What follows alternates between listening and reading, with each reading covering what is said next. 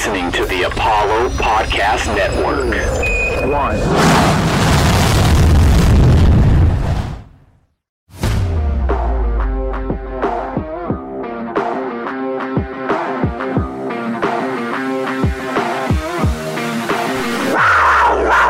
Jones across midfield. Jones just waiting for somebody. Jones inside the 20 to the 10, and for the fifth time in his career, will not be stopped. Here's Grimes in a pull-up three. Oh, Grimes, dead high shooter. Blair to Patterson in the corner for three. To midcourt. That's Mark at the buzzer. It's gone! It's gone! Tremont Mark at the buzzer! They call the Phi Slamma Jamma. There we go. We are live for another episode of Let's Rage 2, the unofficial post-game show of the University of Houston Athletics. We're coming to you live from different locations following the University of Houston men's basketball team's first-round victory in the NCAA tournament, defeating first-round opponent UAB 82-68. And Akib, Dayon, thank you for joining me. I'll let you go around the table, let y'all introduce yourselves. My name is Andy Yanez. Of course, you can follow me on Twitter at Ayanez_5. Dayon, where can people find you? Same, follow me on Twitter at Dayon Dunlap, at DAYONDUNLAP. And Akib, where can people find you, sir? Yeah, you guys can find me. It's on the screen here at Akib M. Ghazi on Twitter and at Instagram. And on that note, let's get right into it. So, like you mentioned, Houston, they're advancing. They're going into the second round of the NCAA tournament. They will face four-seeded Illinois on Sunday. But before we get into any of that and any of those specifics, let's start with this game.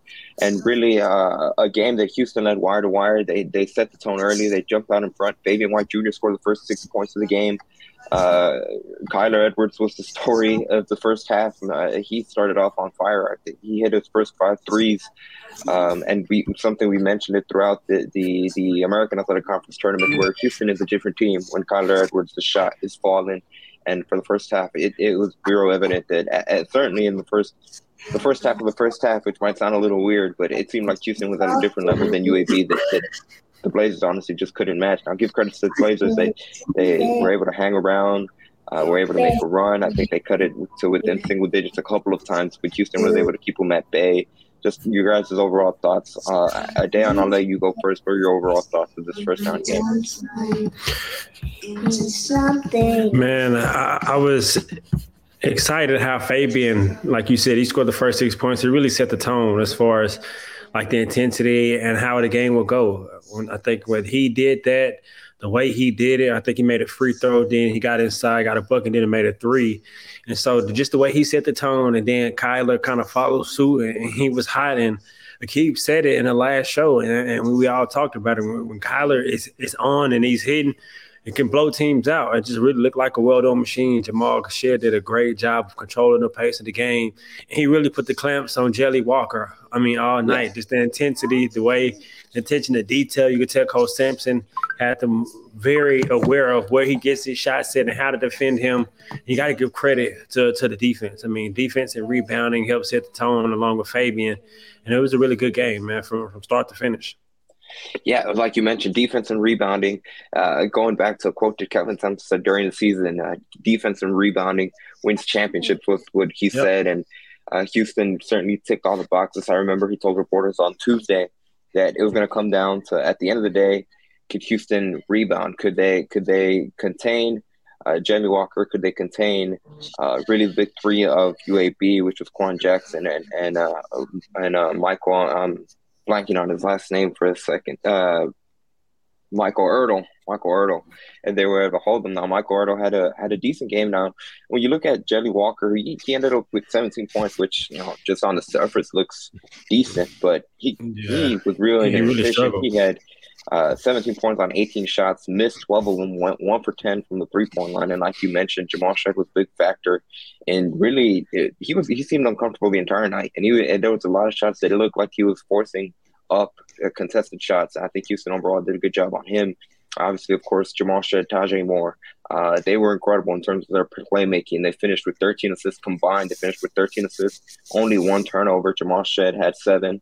Tajay Moore had 6 assists.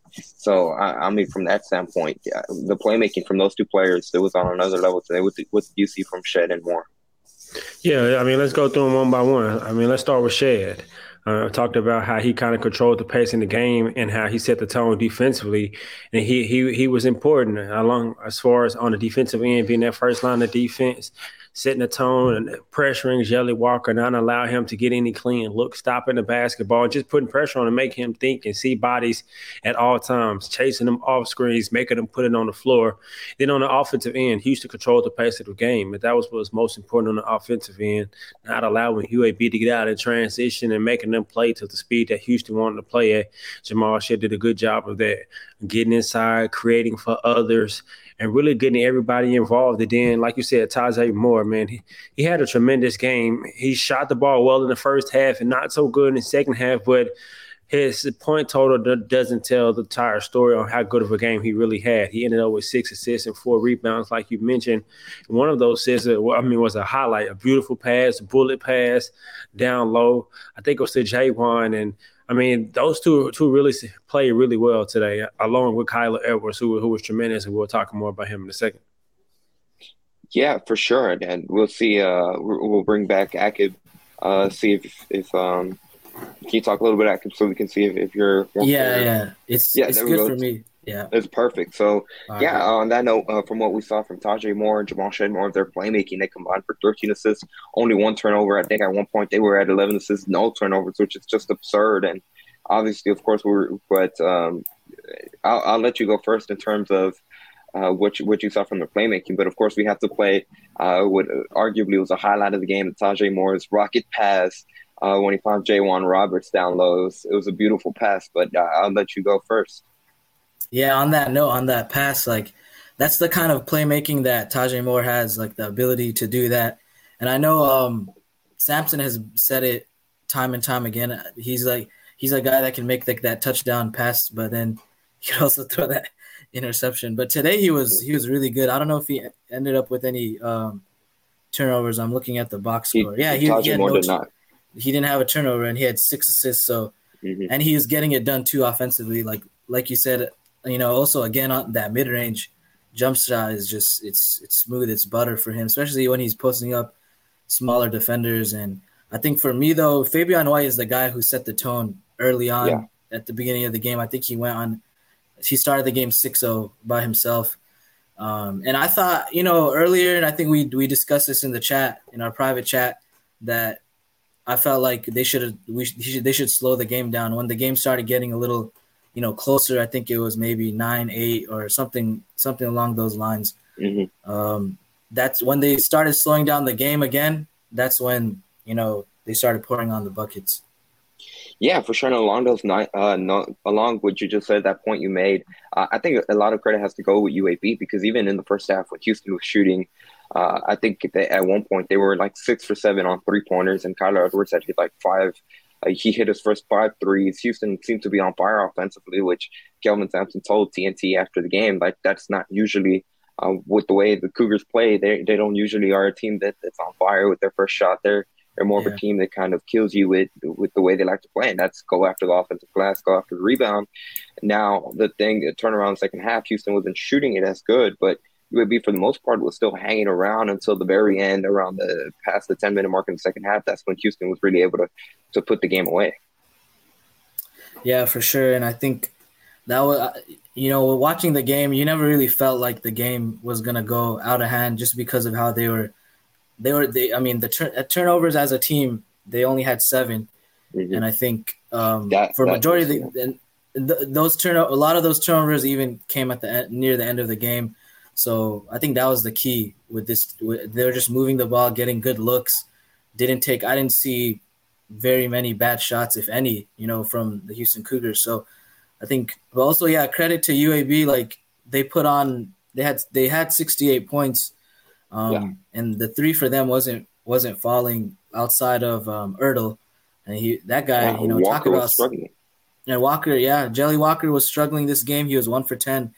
from three. But, you have to give credit to the Houston guards. Like, they made it very, very difficult on Jelly Walker. And any shot that Jelly Walker did make, it was a high degree of difficulty. So, credit Jelly Walker. He's a great player, but then the guards got it done for Houston. Dan, circling back to you, I know you cut off for a little bit. Was there anything else you wanted to add in terms of UAB's performance and how they were able to hang around for a good portion of the game, especially in that first half? They managed to weather the storm, the offensive storm that Houston came out the gates with. I mean, I really don't think they were ever in the game. They did make it close at one point, but Houston never allowed them to get within 7. So they was never really within striking distance. Anytime they would make a play to kind of swing the momentum a little bit, Houston would make a play. And really what stood out was offensively, which would started in the conference tournament, the ball movement. We talked about, I think it was like 20 assists on 25 made field goals in one of their games in the conference tournament, and that continued on today, in which while they look so well offensively, you get 19 assists on 32 made field goals, 10 of 21 from 3.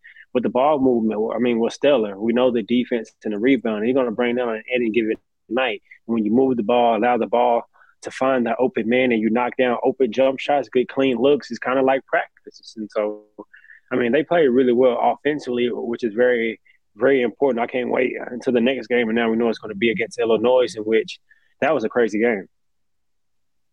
Yeah, Illinois. I think the stat is that they only led for 25 seconds in that game, and at the very end, they were able to pull it out. Credit to Kofi Cockburn, he's going to be obviously the number one priority when Houston has to matches up with him and the Illinois team.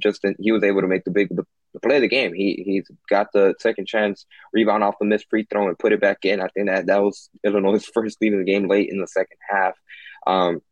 We'll talk more about Illinois down the stretch, but Josh Carlton, Fabian White, we talked about it. Dayon, you and me talked about it in our pregame or our preview podcast that we had during the week, and we talked about how one of the keys for Houston is going to be able to establish those two certainly early, and I think that Houston did that, especially with Fabian White, who, like we mentioned, he scored the first 6 points. He did a good job of establishing the tone, and I think really that was kind of the key for Houston early on. That it, like you said, even though the UAB was able to stay close, it always seemed like Houston was kind of a step ahead of them, and certainly there was never a point where it seemed like Houston was not in control of the game.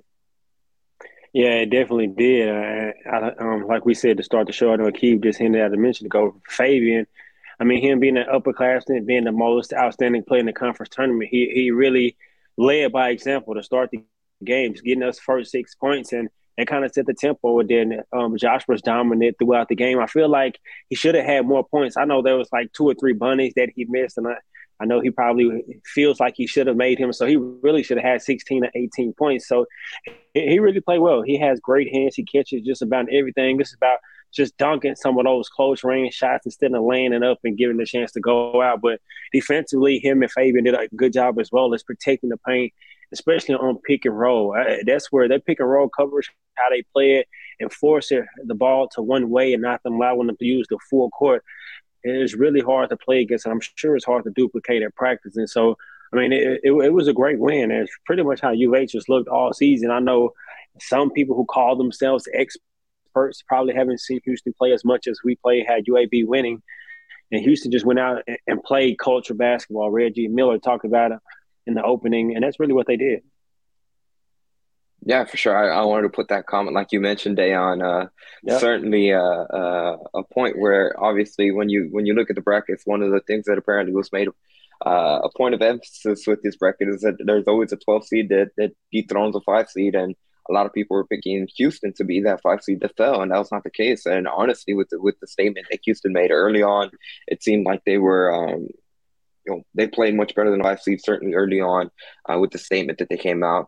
I wanted to put the comment out there from Keith Perry. He said that Walker had non-impactful points, and I completely agree with that, especially, whenever UAB was able to cut it to, I think the closest they ever got it to, I can't remember, it was 9 or 8 around there in the second half. And, the broadcast, Reggie Miller, Kevin Harlan, they kept talking about, any second Walker could explode, and it just never happened. It never materialized. And Like we mentioned, give credits to Jamal Shed and the bigs as well. Yeah, Josh Carlton defending UAB's guards down low off the switches. He did a good job of hedging and forcing, not being able to let them go anywhere whenever they tried to do pick and roll action off anything. They did a good job of shutting down UAB. And I think Houston did really well, and that was handle the pressure that UAB did, especially the full court pressure. And really, they made a point where UAB couldn't do it much because every time it seemed like they were going to try to do, whether it was a 2-2-1 press or anything else that they tried to do, Houston broke it immediately. And oftentimes it ended up in an easy dunk for Josh Carlton or Jaywan Roberts. What did you guys see from that aspect? Obviously, of course, that was a big point of emphasis. That was a lot of things that Memphis saw success with in the 2 regular season wins against Houston, but it seems like the Cougars did a good job of handling that against the Blazers in this game. Yeah, I thought exactly, Andy. Whenever I was watching the game, I was watching it with my family, and I pointed out, that against the press, Houston's very good. Like, they don't, especially with Jamal Shed, Tajay Moore, Kyler Edwards, they handle the press really well, and that's going to help them out big time against, these teams that, like, for example, in Illinois, who I think they do press at times. So guys like Tajay Moore, Jamal Shed, Kyler Edwards, they can handle the ball, who don't make very many mistakes. Those guys, I noticed that for sure, that they were able to get through the press with no problem. And I think that was, for UAB, that was going to be key if they were going to be able to put ball pressure on Houston's guards, and they really couldn't do that. And then on the opposite end with, when you mentioned Jelly Walker, I thought he did good whenever he was using the picks to get free and get by some of our guards, because when he had Fabian White, he was able to finish pretty quickly around guys like that, or Josh Carlton. But I thought UAB, it was kind of a mistake on their part to not set him up more, off screens. They kind of let him go ISO, and Jamal Shed and Kyler Edwards just did not let him get to his spots. And Dale, do you have any comments on how Houston was able to handle that pressure from UAB? Yeah, I think they handled it well. I mean, I think Aqib hit it right on the head, and all 3 guards can handle it well. But really, it was that extended pass, that outlet pass, to not allow the zone to kind of pressure them. They attacked the zone in which you was able to get 3-on-2 or sometimes 3-on-2 opportunities down low, or maybe even 2-on-1. And so Jamal did a good job of making that extra pass to Kyler, or Kyler making it down to Tajay, and he would just make the right read. And often he would put pressure on the defense. It was like maybe 2 or 3 possessions in a row with Cole Sampson. I forgot the guard's name, had him guarding Tajay, just isolated him, and he just went one-on-one. But in transition, they handled it really well. That's why I said they really could. Jamal Shed gave him props for controlling the pace of the game. They weren't playing too fast. They just made the right play to get them in a position to execute. Mm-hmm. Yeah, that guard Ertl. He's listed at 6'2". Ertl. I don't think he might be closer to 6 foot, if anything. He even with Jamal Shed, like, he looks smaller than guys like that. So I thought it was a great game plan for Coach Kelvin Sampson to attack him. That's what it looked like. They were trying to get Kyler Edwards on the ISO later in the game, or a little earlier in the game. They had Tajay, posting him up, and that was very effective. One note I did want to make, and this is, if we're being nitpicky about Houston and their performance against UAB, there was a good stretch there where UAB offensively, they were doing a good job of being able to get into the paint. And honestly, uncharacteristic a little bit, UAB got a lot of points, especially early in the first half. They were able to get a lot of penetration and score off layups and a couple of defensive breakdowns. At one point at halftime, UAB was shooting, I believe it was 62% from the field at the half. Now that Houston did a much better job in the second half, actually holding them to just 30% shooting from the field. But is that any cause for concerns in terms of Houston and what UAB was able to do, or it's just a tip of the hat to UAB? Because prior to this game, they were coming into this first round matchup on a 7-game winning streak in their last 5 games, which obviously, of course, had all been wins.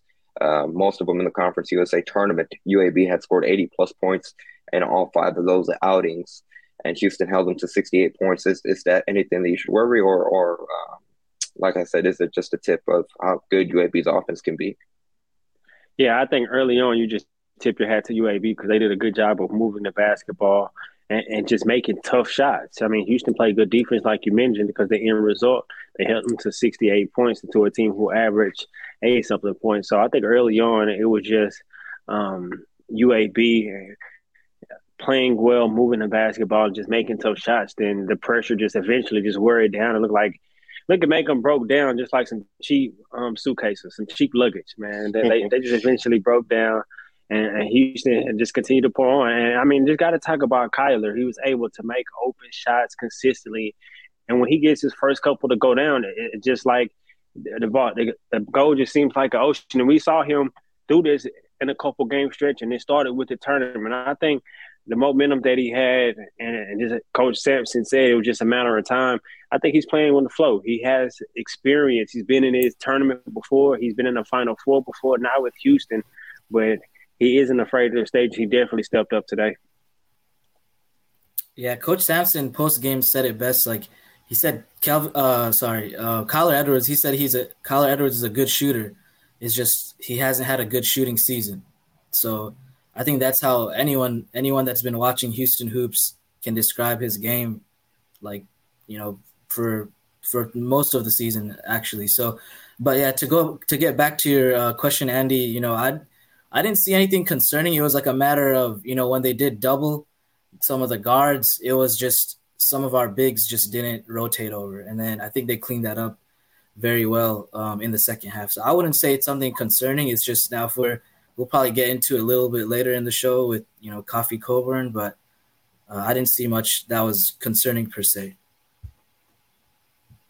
Yeah, and on that note, I did want to this is the clip that we got to show that arguably the way we described it was to play the game for Houston. Give me a second to pull it up. This is courtesy of the NCAA March Madness Twitter account. As you see, this Where they are just going at Ertl. What a pass! What a pass by Moore! That baby had some serious gas on it. Moore the other way. so nice, we'll see it twice. Where they are just going at Ertl. What a pass! What a pass by Moore!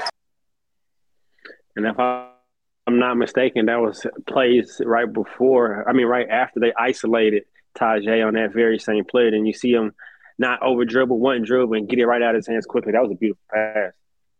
Yeah, and on that note, I'd like to welcome James Mueller of the Daily Cougar.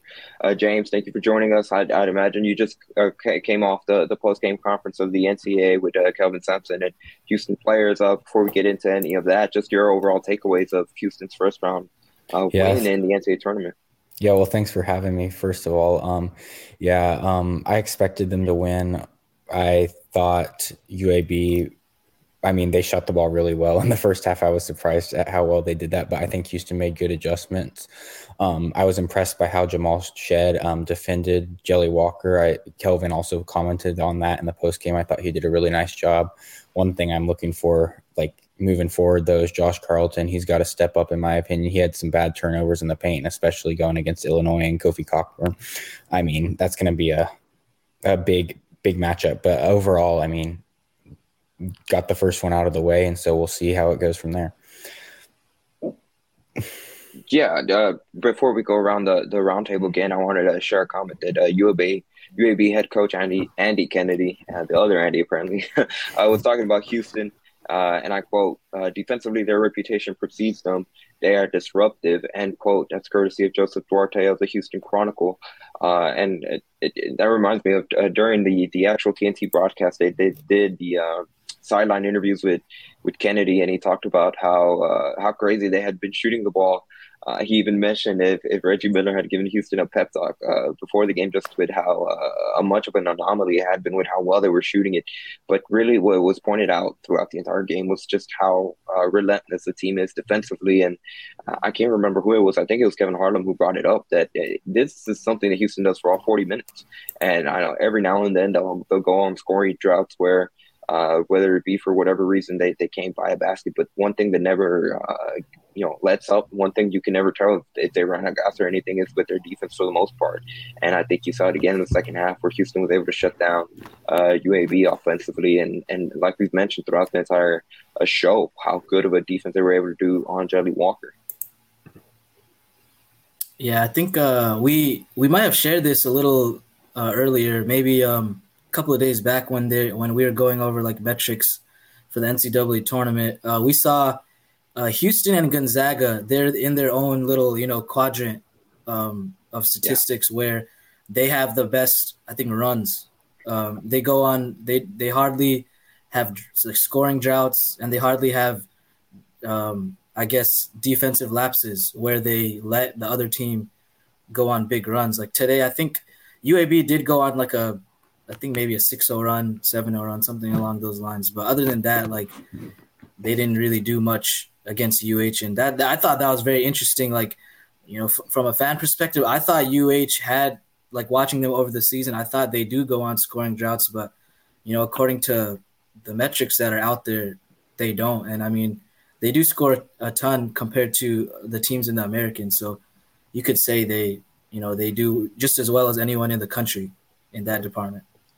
Yeah, because when they go on those droughts, they still stop their opponents from scoring, and so it's not allowing the other team to go on the run because they still get those stops. And like you said, just 6-0 run, that's maybe 2 or 3 possessions, but then not swing the momentum. Houston would come down and execute and get a bucket to not allow the momentum to fully swing to the other team. And like you said, they've been doing that all season. So I mean, they pretty much dominated this game really from start to finish, from the way I watched it. For sure. And then, James, I'm going to toss it over to you again. Was there anything else that stood out, whether it be what Kelvin Sampson had to say or did any of the players that were able to speak mention anything, whether it be about this game, or I'm sure they were asked about the upcoming match with Illinois as well?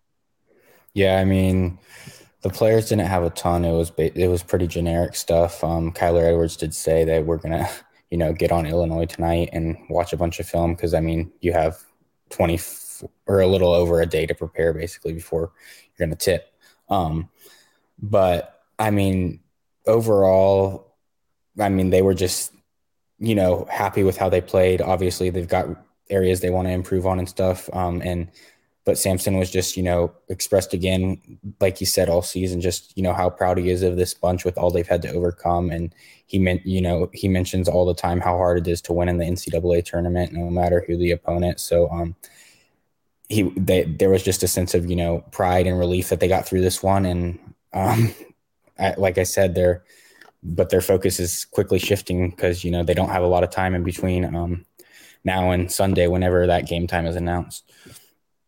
I saw another tweet from Joseph Duarte of the Chronicle that apparently Kelvin Sampson had to stand up in the middle of his press conference because he had a cramp with his hip. So hoping he's doing well in that aspect. Obviously, I think can't remember it was 2020 or last off season. I know he had a replacement hip surgery one of these seasons. I think it was in 2020 when they were doing a whole bunch of Zoom meetings. But on that note, I want to put this comment on the board, and I want to get the opinion of the panel. Fabian, on this, I might end up butchering his name. This courtesy our YouTube comment. Oh, be a man.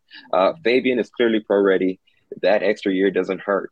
And Dayon, I see you nodding your head, so I'll let you take it first. Do you agree with that comment? Because, I mean, I'm going to be quite honest. I do, especially with, like we mentioned, he set the tone early, like we mentioned, from a leadership standpoint. It's clear that Fabian White, he does a real good job of being able to rally the team, not only set the tone with his words, but set the tone by example. Yeah, I agree 100%. And, I mean, just look at his versatility on the offensive end. Not only can he make those spot-up three-point shots, and not only did he prove last year that he can make big shots, but he's really just showing his full offensive arsenal, from being able to isolate in the mid-post, go over each shoulder, left hand, right hand, and back you down, play big offensive rebound. I definitely think he's pro-ready. And just looking at the pro game, I mean, he's going to be able to switch on those pick and rolls and go guard guards. And, I mean, I definitely think that he could play at the next level. And, I mean, the extra year definitely did hurt him, continue to develop his game and just expand. So now he's more than just a mid-range shooter, in which he doesn't really shoot his mid-range as much, but he does score in the paint whenever they isolate him. And so I definitely agree. Yeah, and like you mentioned, that exterior didn't hurt him at all. Instead, it ended up helping him because he developed that 3-point shot. And now he's become literally, to be quite honest, he might be the most dead-eye shooter from that corner. It seems like he's almost automatic every time he has a wide open shot. Akib, James, any thoughts on that comment? Yeah, go ahead. Yeah. I totally agree with that. I mean, even the exterior doesn't hurt. I mean, I think that's even an understatement because the guy Fabian White has shown how he stretched out his game. He goes to that 3-point shot now. And Dayon, you mentioned it that he doesn't even shoot his mid-range shot as much anymore. I think that's how Kelvin Sampson has tailored UH's offense to where I think 2 or 3 seasons ago that was like a go-to shot, but I've noticed and also I've seen certain analysts mention how UH's offense this season has become more so a like NBA style offense with if you watch their ball movement, and they do a lot of pick and roll. We noticed the defense obviously because how amazing they are defensively. I think they only allow like 58 points a game to their opponents, but like we don't pay attention. We don't have to pay attention as much to the defense. I mean, to the offense, but they're a good offensive team. Like I think they mentioned on the broadcast, they're top 5 in terms of teams that are I think within like the top 10 of both, something like that, top 10 of both offense and defense. So oftentimes we take that the offense for granted. Yeah, for sure. And on that note, I wanted to bring up the other comment this time by Demirak, however, sorry if we're butchering it, but like you mentioned, this is going to be the second year under Kelvin Sampson that the University of Houston has reached that 30-win mark, and they're still going. Obviously, of course, the last team that got to 33 wins came in the Sweet 16 year when they lost to Kentucky, and we're right there with them at the very end. Had a chance to honestly upset one of those blue blood programs. I know the last few years have been crazy in terms of COVID and all those protocols, but arguably, certainly last year, if they would have had a normal season, they had a couple of games postponed due to had straight up canceled due to COVID. Arguably, we could be talking about 3 seasons of 30-plus wins for the University of Houston. That just goes to show how much of a turnaround this program has made under Kelvin Sampson. Dan, I know you've been on the record multiple times. Just you believe that Kelvin Sampson is the best head coach in the entire country, and certainly the track record is there. And Charles Barkley echoed it in the halftime show. He said, "Oh, Kelvin Sampson's I want to get the quote right, so give me a second to pull it up." But there was a lot of high praise coming all around from not only nationally, and this is Charles Barkley said Kelvin Sampson is one of the most underrated coaches in the entire country. And, when you think about the top coaches, obviously, of course, you have Coach K, you have John Calipari, you have Jim Boeheim in Syracuse, kind of those traditional blue programs. But really the turnaround that Houston has done since 2014 is absurd. And we've heard Kelvin Sampson talk about it multiple times where really there was a lot of I'm blanking on the word. There was a lot of apathy. There we go. There was a lot of apathy with the program in 2014 when he took over. Obviously, there's always the history of going back to the Five Slamma Jamma days. And homage to our podcast, by the way, Five Slamma Jam. But Kelvin Sampson's certainly been able to turn it around. And on that note, I'd like to mention that this is an opportunity for those that are watching. We thank you for tuning in, whether it be on YouTube, Twitter, wherever you're listening. If you're on the phone, we're driving home from one of those watch parties on Bluetooth, drive safe. If you're watching from your house, thank you for tuning in. And on that note, if you'd like to be a sponsor, this would be a good time to plug in because via the no sponsored hotline, we bring in Chris Gardner of the Houston Roundball Review. Chris, how are you? I'm doing great, man. Guys, is Andy wearing a jacket, coat there? It is the NCAA tournament. You got to go big or go home. Okay, I guess I didn't get the memo there because it looks like Dayon, Akib, or James, nor me got that same memo, man. Was it lost in the email somewhere? What happened there? You just got to feed out. You just got to wear it. And one of these days, I'm going to bring my shades if it was the middle of the day. You didn't tell us about it at all, man. I mean, but that's okay. But good to see James a part of this. And Dan, I like your backdrop there, brother. I like that. So that's another sign of progress for the show, the post-game show. So it's amazing how the team can go make 9 threes in one half, make one in the second half. But there was no doubt the game was really never in doubt in the second half. So, kudos to the squad, Fabians. And it's also, I think, being a veteran team shines through. They didn't get rattled. UAB made a run to be expected. Fabian said that in the post game tonight. But they don't get too high, don't get too low. They went back to what works and works for them. And they maintained pretty much a double-digit lead throughout the second half. Yeah, Chris, on that note, I'm curious to get your thoughts and just in terms of the early matchup. Obviously, of course, Houston's going to advance to the second round of the NCAA tournament. They're going to play Illinois, who they had a scare in their first round matchup. Didn't lead the entire game for, they only led for 25 seconds in that game. Ended up putting it late. Kofi Cockburn probably with the play of the game with the offensive putback off the missed free throw. And then will be the team that advances and plays Houston on Sunday. I don't believe they've announced the time yet for that game. Not yet. I was looking at that before I joined you guys. And they had not yet announced that time. So no. But just initial thoughts on potentially that matchup. Obviously, it's certainly the number one key player is going to be Kofi Cockburn, and it'll be interesting to see how Illinois approaches Houston because obviously, of course, we saw it today. The moment any post player for UAB touched the ball, there's always a double team coming nearby with their monster trap, and they're going to force Cockburn to have to make good passes and dish out of that double team to be effective. Looking for a better way to rep H-Town? Be sure to check out ApolloHOU.com for Astros and Rockets apparel you can't find anywhere else. Use promo code LAUNCH for 10% off at checkout. Apollo HOU. All Houston, all original. Looking for a better way to rep H-Town? Be sure to check out ApolloHOU.com for Astros and Rockets apparel you can't find anywhere else. Use promo code LAUNCH for 10% off at checkout. Apollo HOU. All Houston, all original. I think that monster defense in the post is going to be key. See how Kofi handles it. Today's game don't mean anything because it's going to be a different matchup on Sunday. But from what we saw today from Houston and saw from Illinois, Houston, I think, will be favored to win the game. Despite it being a 5 seed versus a 4 seed. Coach Sampson told us in a press conference, James, Andy, you guys may know, Aki, you may know, a while ago, it's easier to defend a post player than it is to defend somebody on the perimeter because the Cougs with that monster defense, that monster double team in the post. So I'm going to see how Kofi handles that. Mm-hmm. Then it'll be up to Illinois guards to knock down threes. And if the Cougs can recover out to those guys and make them tougher shots, I think this is a very good matchup for Houston because they have enough bigs to throw at Kofi. He's an All-American. I'm not questioning that. But I think Houston matches up well against Illinois.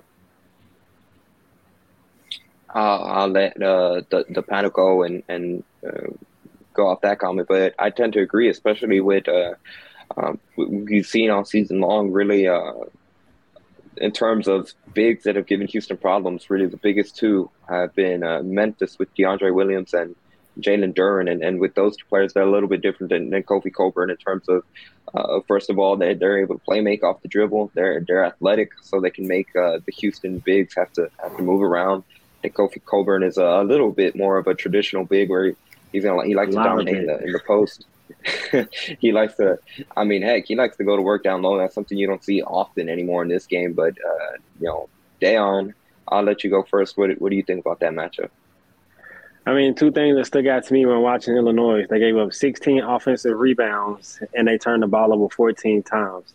And one thing we know about Houston is they're going to crash the glass, and if they can force you to some turnovers, they're going to execute off of those turnovers. And so those two things I watch. I mean, jump shots not always going to fall. They were 3 from 17. Those three threes that they made all came in the second half for Plumber. But, I mean, I don't expect them to go there again. So jump shots aren't always going to fall, but they're rebounding. I think Houston can dominate on the glass. They attack the glass like they normally do. I think they have an opportunity there to really, really pound the glass and kind of control the tempo of the game once again, kind of speed up the guards of Illinois And I think that's the matchup. I mean, like Chris said, they got different bodies to throw at Kofi. But I think if their perimeter defense, they're going to make it tough on those guards. I mean, Cabello, he plays at a fast pace. He reminds me of like a lot of the guard at Cincinnati. He plays really fast, but he isn't the biggest offensive threat. But if you can keep him out of the lane, kind of make him put pressure on him, make him to make quick decisions, speed him up a little bit. Like Chris said, I think it's a really great matchup for Houston. Yeah, I think also there are two key players to watch from the three-point shooting perspective. There's Alfonso Plummer and also Jacob Grandison, and those guys shoot very well. They're both 41% three-point shooters. But, to Chris's point, Kofi Cockburn, he's once we trap him, I think he's not the best passer. I think he averages like half an assist or something like that. So he's not. I wouldn't say, if we make it tough on him, he's not going to be able to make – it's hard to make those passes, honestly, out of the post. Like we've probably only seen it 2 or 3 times all season against the Cougs where the big was able to make passes like that. And that was Wisconsin and also I think Memphis, because Jalen Duren, he's a phenomenal playmaker.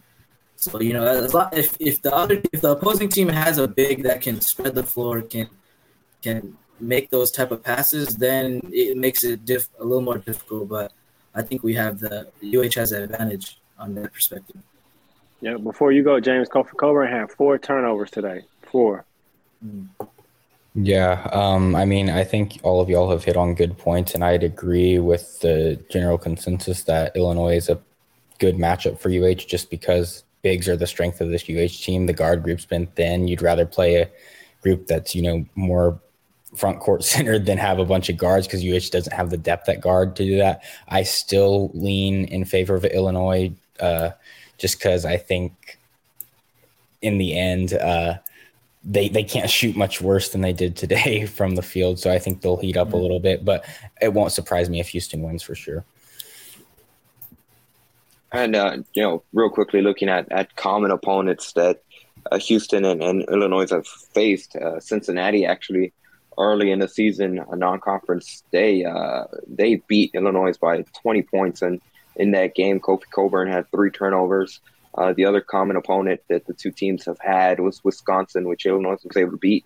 Not only that, but relatively convincingly. And obviously in that game, Kofi Cockburn was the star of the show.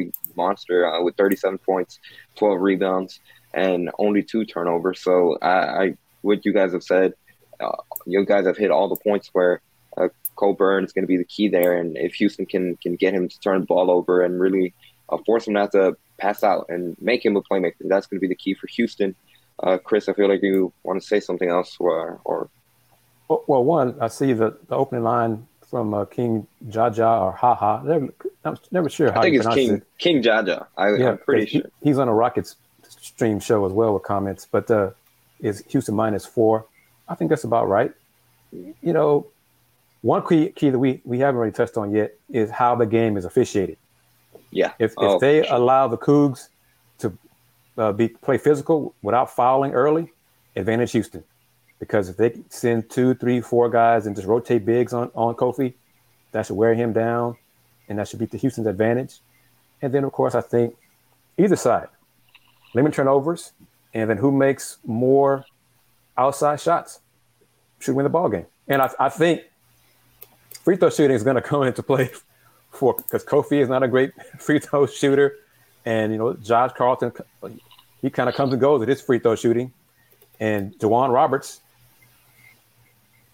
This young fella is just struggling at the line right now. So, Coach Sampson says it's not that Houston is a bad free throw shooting team.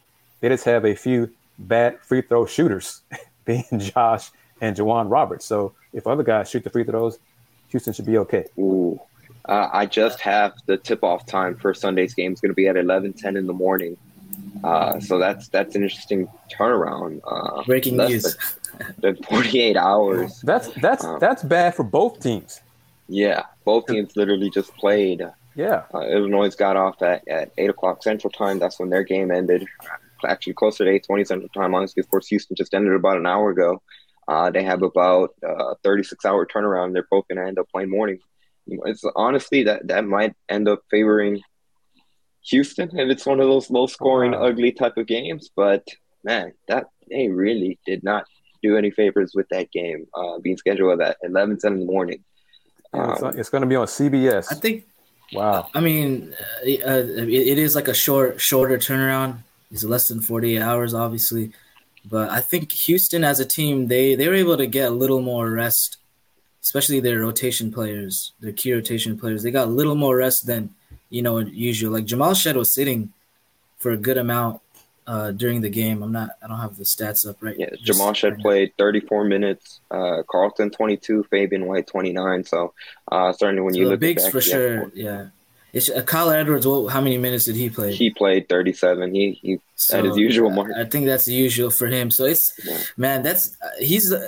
Kyle Edwards is the one for me is the most concerning when it comes to minutes, because I feel like when he's well rested when you see, like today, he looked springy when he was shooting his threes on the pull up, also on catch and shoot. So you could tell when he's not shooting his best, and that's because he gets tired. So I don't know how much I would say favor UH, but it is a short turnaround for sure.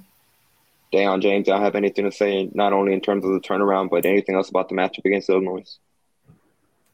I mean, I was just surprised that they gave them, they go from a late night game to the first game I think it's the first game on Sunday. It is.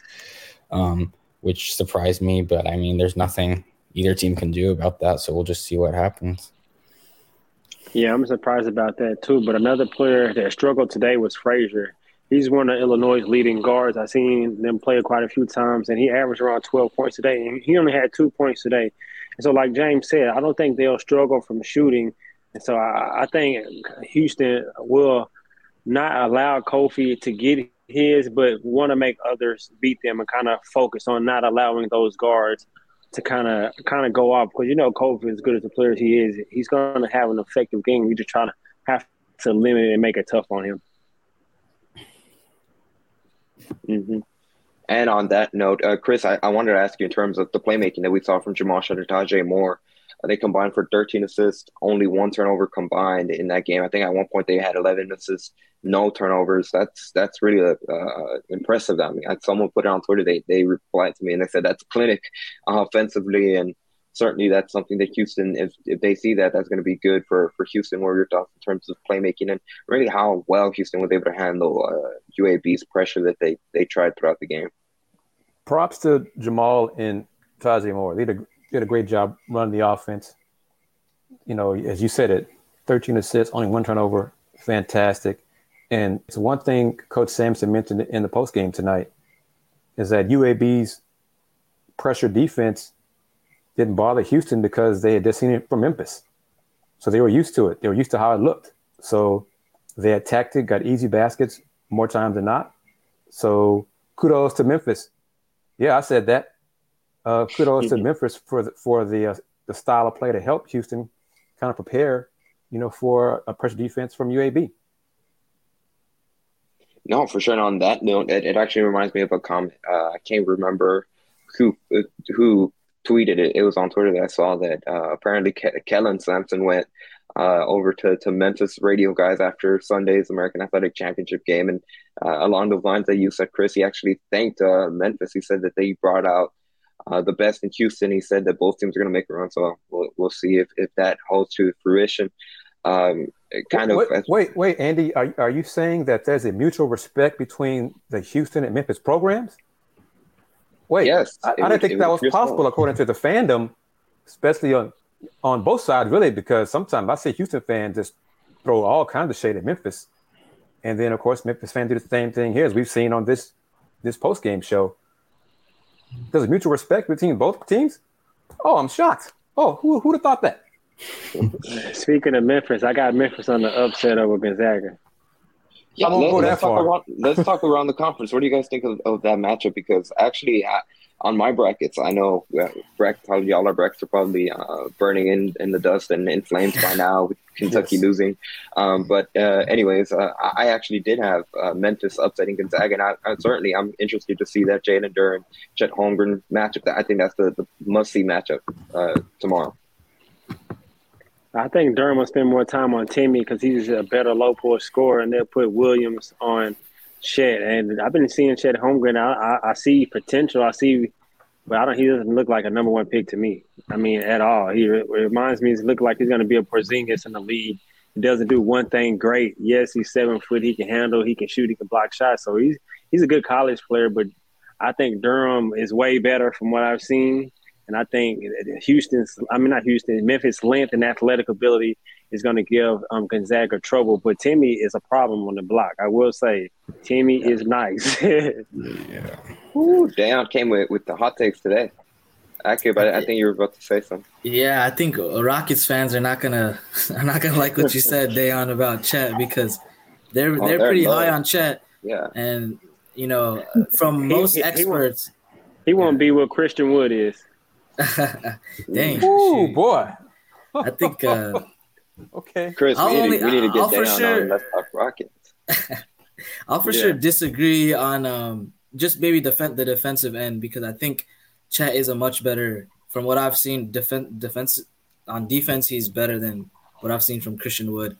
I mean, the guy, I think Chet had 7 blocks or something. I don't know if against Georgia Southern, Georgia State. Yeah, that's true. That's true. But he's a better help defender. Yeah, for sure. Yeah. And but yeah, Chet is great. But then I do have on half. I filled out a couple of brackets, and 1 or 2 of those brackets, I do have Memphis, upsetting Gonzaga just because of the sheer size. The teams that struggle the most against Gonzaga are the ones that don't have, the length. So you have with Gonzaga, you have Chet Holmgren and Drew Timme. And both those guys, they can be, defended from guys like DeAndre Williams and also I'm blanking out. And Jalen Duren, of course. So, yeah, those guys, I think they could pose some problems. And also, just one more point, those Memphis guards, they can D up pretty well and put a lot of ball pressure. And they hit big shots, too. And I think Memphis is, the perfect matchup. Yeah, certainly. Chris, I'm glad we have various opinions on here because Memphis has talented. We know that.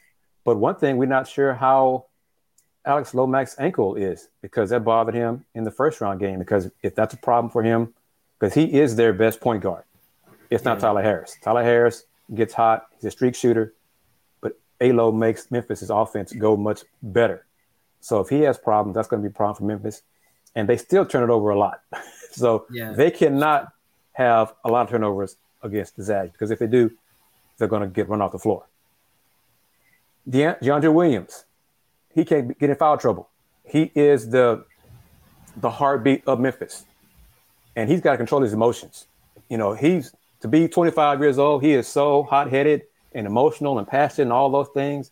But he does some things on the floor that get himself in foul trouble. Can't do that against Gonzaga. If Memphis plays smart, controls the turnovers, they got a shot.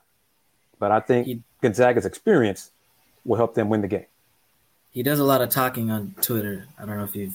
Oh yeah, I've heard with Jalen Robinson. There's a lot of talking in the games. Yeah, for sure. Yeah.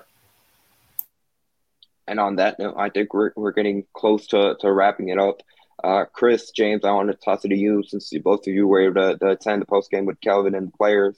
Was there something that anything else that we haven't touched on that might be something that stood out to you or something to keep an eye on in terms of what they said post game? I'll go first, James. This is not important because he seemed to walk fine when he was finished, but I've never seen this before. Coach Sampson's final comments, he got a leg cramp. So he had to get up from his seat and finish the press conference, his comments standing up, holding the microphone. Because the leg cramp was so bad, he couldn't sit down and stretch it out. So he finished the comments standing up, holding the microphone, and then he walked off, no limp or nothing. So it's just one of those weird things. I don't know, but something that there was not much talk about facing Illinois. It was more about the culture, the win, the veteran leadership of the team and the players. Solid win. Kudos to Jamal Shead and the job he did on Jelly Walker. Team Houston, a good, solid Houston win. It's not pretty. They don't play pretty ball. They win.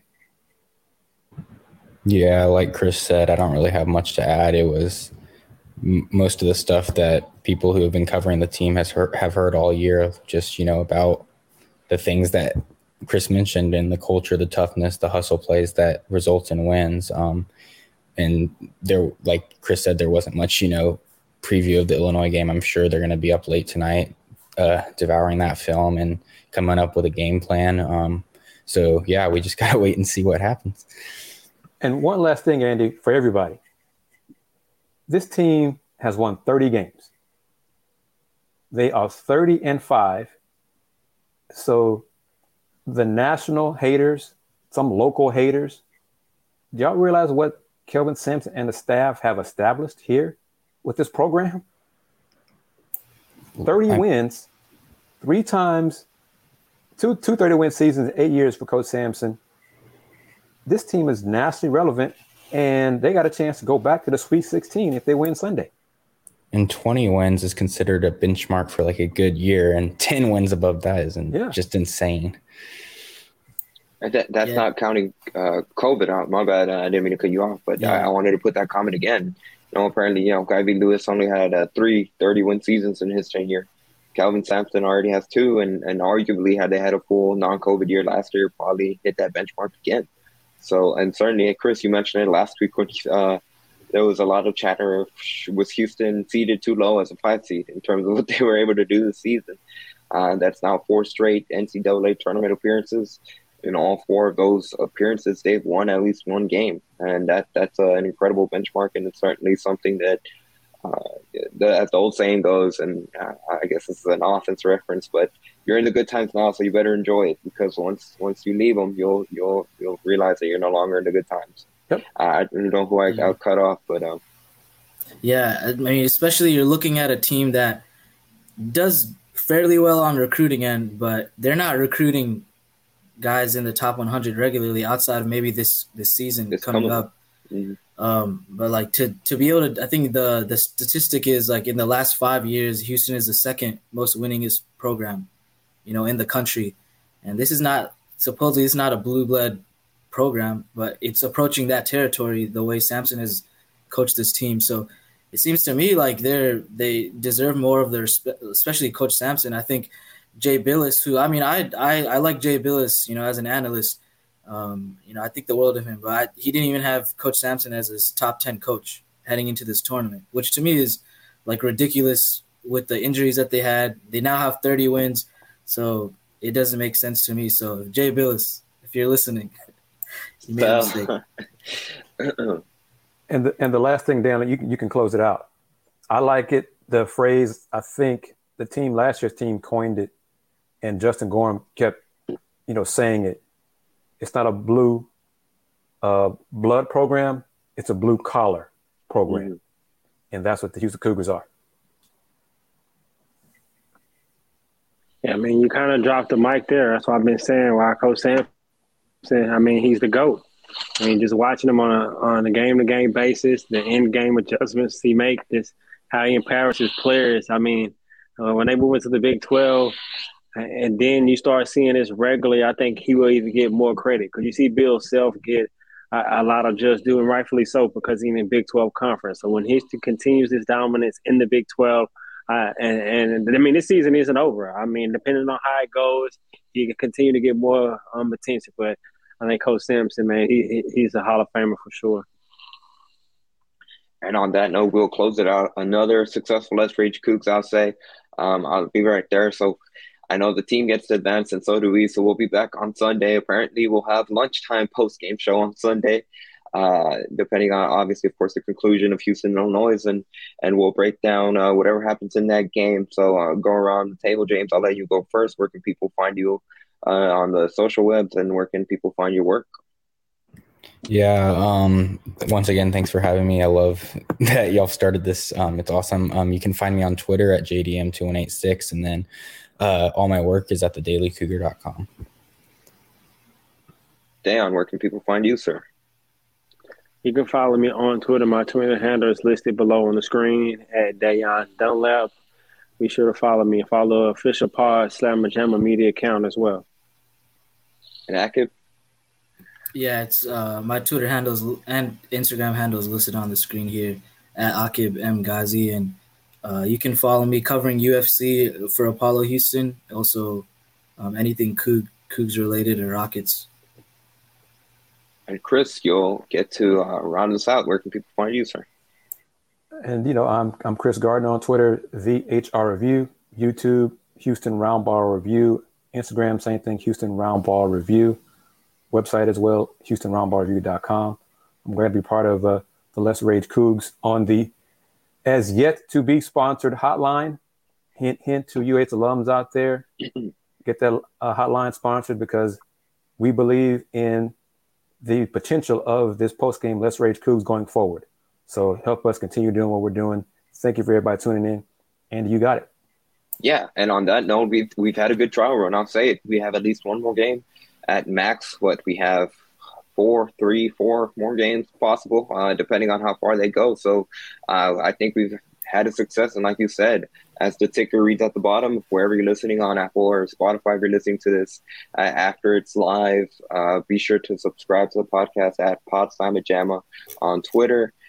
Be sure if you're interested in ads, sponsor reads, we'll do it all. And obviously, of course, heading into next season, the football program looks to capitalize on their 12-2 season. The basketball team is going to be bringing in their best recruiting class. It might be, I don't want to say of all time, certainly since Kelvin Sampson has been here in terms of the star potential they're bringing in with Jarris Walker and Terrence Arsenault and Emmanuel Sharp is already in the team. So it's exciting times. And obviously, of course, you have the big move to the Big 12 on the horizon. So hey, we're trying to build up from here. We thank you for everyone who tuned in, who viewed the show, or if you're listening after, we appreciate it. I'm Andy Giannis. You can follow me on Twitter at @Giannis_5. And we thank you. We'll see you on Sunday.